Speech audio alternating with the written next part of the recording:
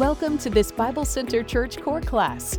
We hope that this in-depth teaching of God's Word will challenge you to grow in your knowledge of Him and help you become a disciple who makes more disciples.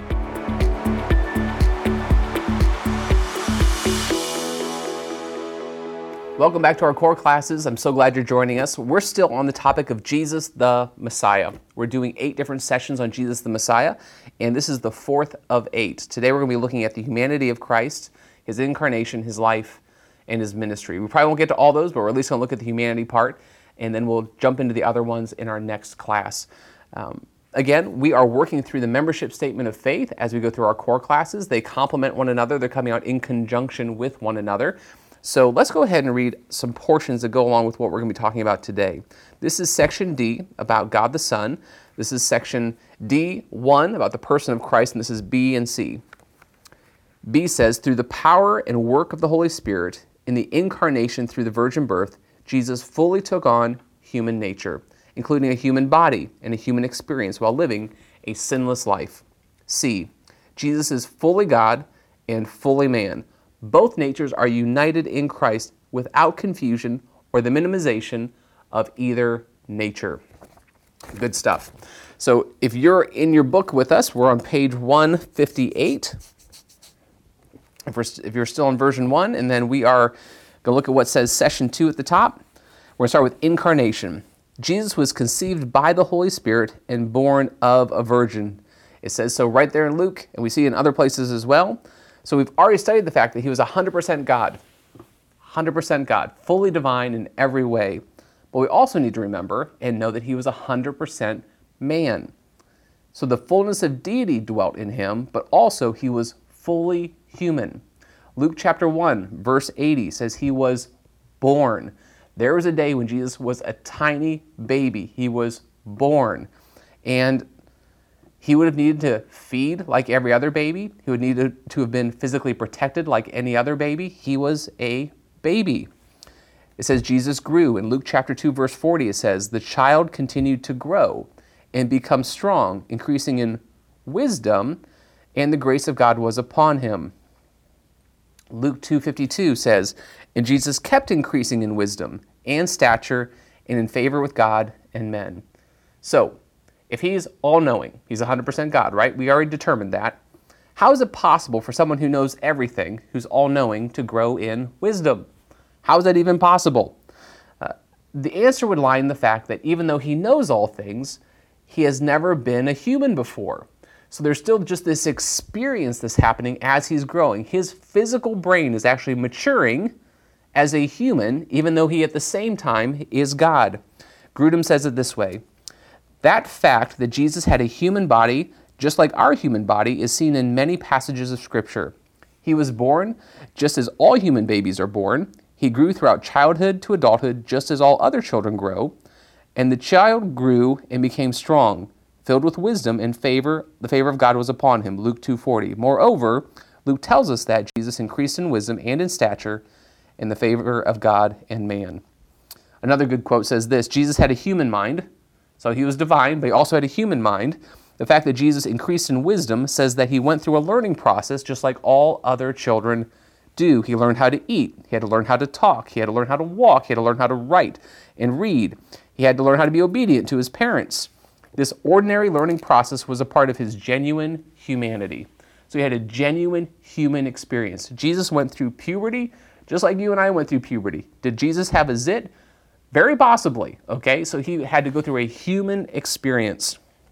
He was 100% man and 100% God.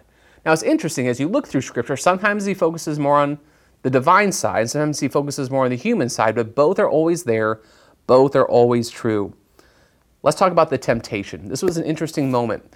So sometimes Jesus did things that intentionally paralleled things that happened in the Old Testament to show us how you actually handle things that weren't handled well in the Old Testament. When Adam and Eve were tempted by the enemy, they fell into sin. They were deceived because Satan took the words of God, twisted them a little bit. They disbelieved God and they sinned. Here in the temptation, it says that Jesus is guided by the Holy Spirit into the wilderness. He goes through a long period of fasting. So he's in a very physically weakened state. So even in this very physically weakened state, the enemy comes to him and throws several temptations at him, doing something very similar to what he did in the garden, taking promises of God and words of God, just twisting them a little bit, trying to confuse Jesus in his tiredness, trying to tempt him into sinning. Jesus responds knowing the Word of God clearly and with authority, and uses the Word of God to fight temptation. Now, he's the Son of God. He could have just said, "Be away with you, Satan," and Satan would have had to have left. He would have had to have flee. Jesus is the God of the universe, but in his humanity, he went through the temptation, and he heard the words of temptation coming into his head, and he had to deal with those words, process those words, and respond to those words with the Word of God. And that's how Jesus did it. So he knew the Word of God. He could hear when things were being spoken that were untrue or twisted just slightly, and he could respond to those things with truth, with what God's Word really says, and the intentionality of the Word of God that can be applied to the temptation that was in the moment in Jesus' face. This little quote here says, "We often equate a comfortable and convenient life to a blessed and led by God life. Often we will see the opposite is true. The life of Jesus and his followers are never easy. A life on the front lines consists of struggle, temptation, and pushback. Where does that come from? The Holy Spirit led Jesus into the wilderness. The Holy Spirit, God himself, led him to go into a period of fasting, which was very uncomfortable, very inconvenient, probably very painful. Throughout all of Jesus' life, we never see comfort and convenience. We actually see struggle. We see difficulty. So when you and I are following the leading of the Holy Spirit, when we're trying to live a life in the footsteps of Jesus, expect there to be some difficulty. Expect there to be some hardship. Don't assume that comfort and convenience is where God's leading you, or that's even what you should be fighting for.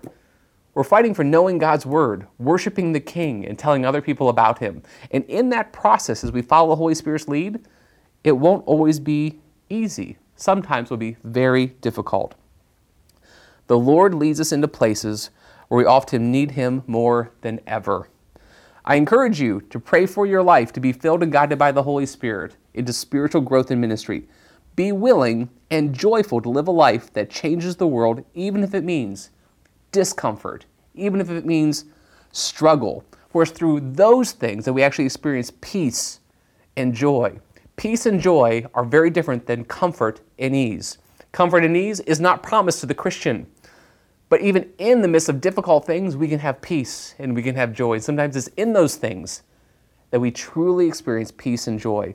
We see it in the life of Jesus. So the question for me and the question for you sometimes is, are you willing to be uncomfortable in your following Jesus? As you follow Jesus, it's okay if things are inconvenient, if they're difficult, if they're hard, if there's struggle, if there's pain. My hope is that it's okay because he went through those same things.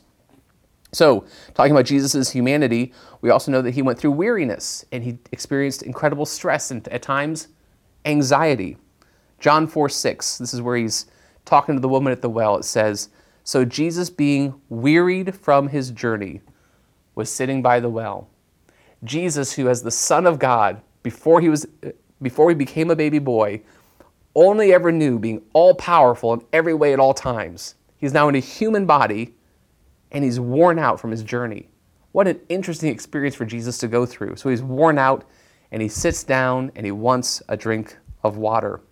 In Luke 22, verses 41 through 44, is a passage that I'm sure you're very familiar with. It's the point where Jesus is in the Garden of Gethsemane. It says that he is overwhelmed to the point of death. Like he is so overwhelmed that it feels like he's going to die. It's in this section where he starts to ask the Lord, could this cup, could this thing that you've put in front of me for me to do, could it pass from me? Is there any other way that this could take place? Jesus has an honest conversation with the Father, asking if there's any other way that this could be accomplished. Jesus, in total obedience, the Father doesn't say, here's a new way. He's like, this is the way. And Jesus stands up and he prepares himself for the cross.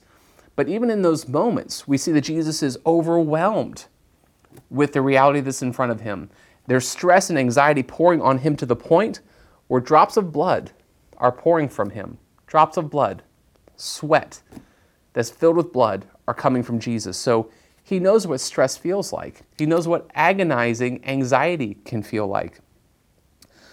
So when we go through those things, he has already been there.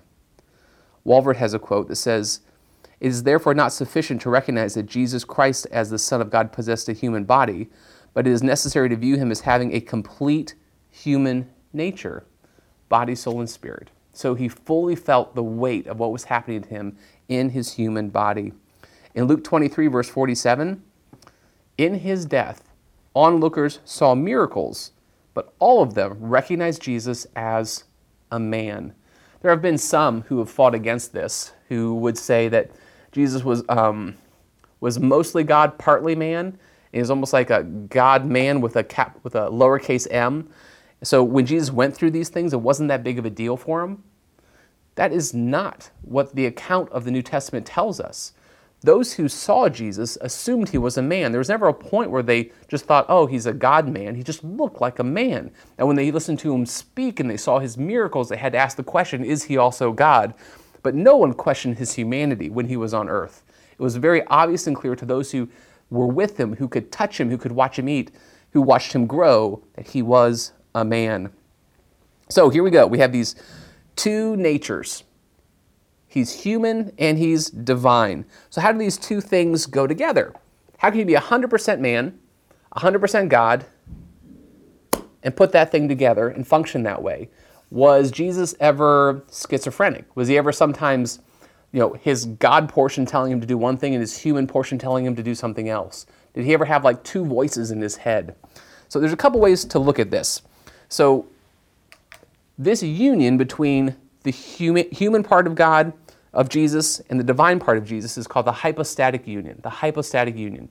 You don't have to remember that term. But here's what it's not.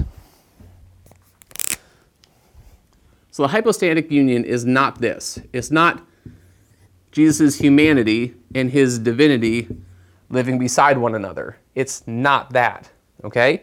It's not this, where you have his humanity and his divinity, and Jesus is somewhere in the middle, where there's like a combination of one a little bit and a combination of the other a little bit. This is also not true.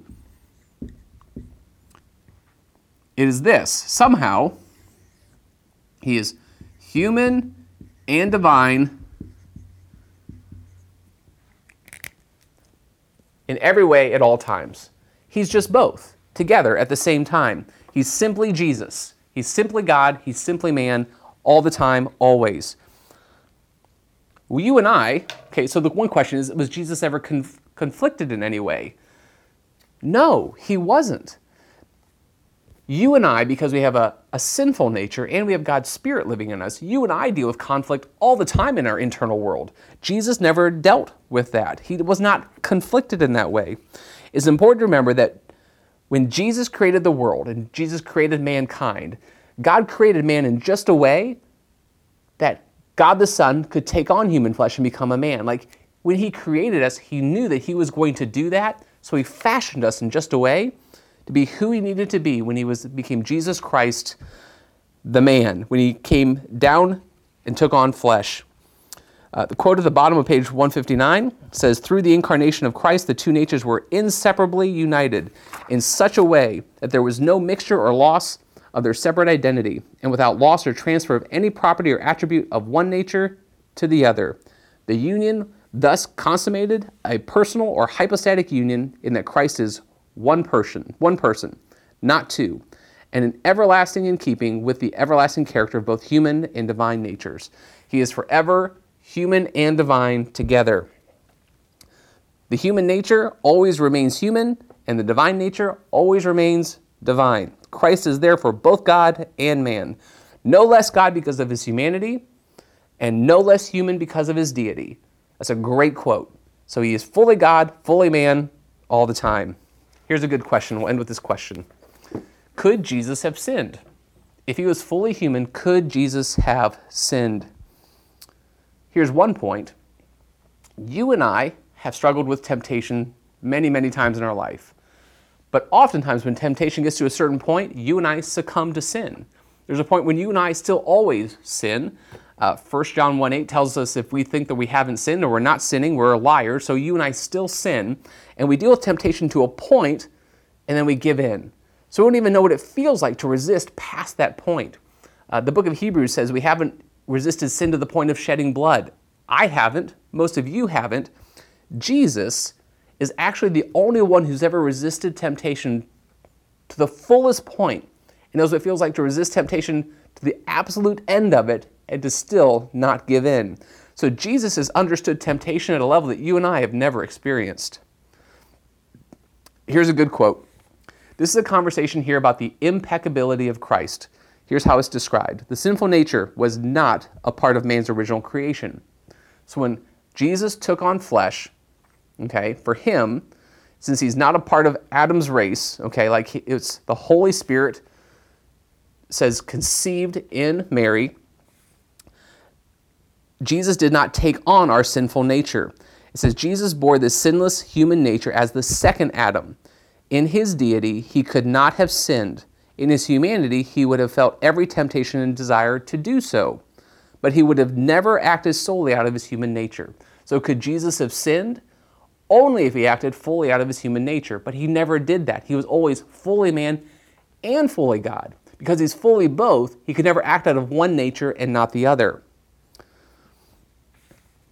As he was seamlessly human and deity at the same time. This is called the doctrine of the impeccability of Christ. So he would have fully felt the temptation of sin, but because he's also divine, he could have never actually fallen into the sin. That's a typical conservative way of looking at that question. Could Jesus have sinned?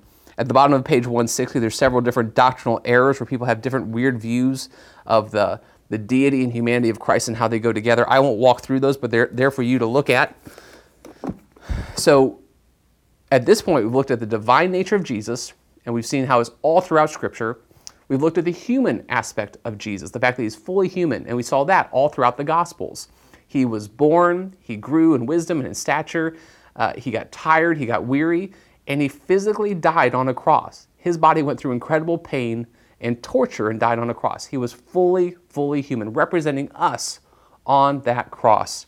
Next time, we're going to look at the life of Christ. How did he deal with his ministry and with relationships? It's a fun study. I'll see you then.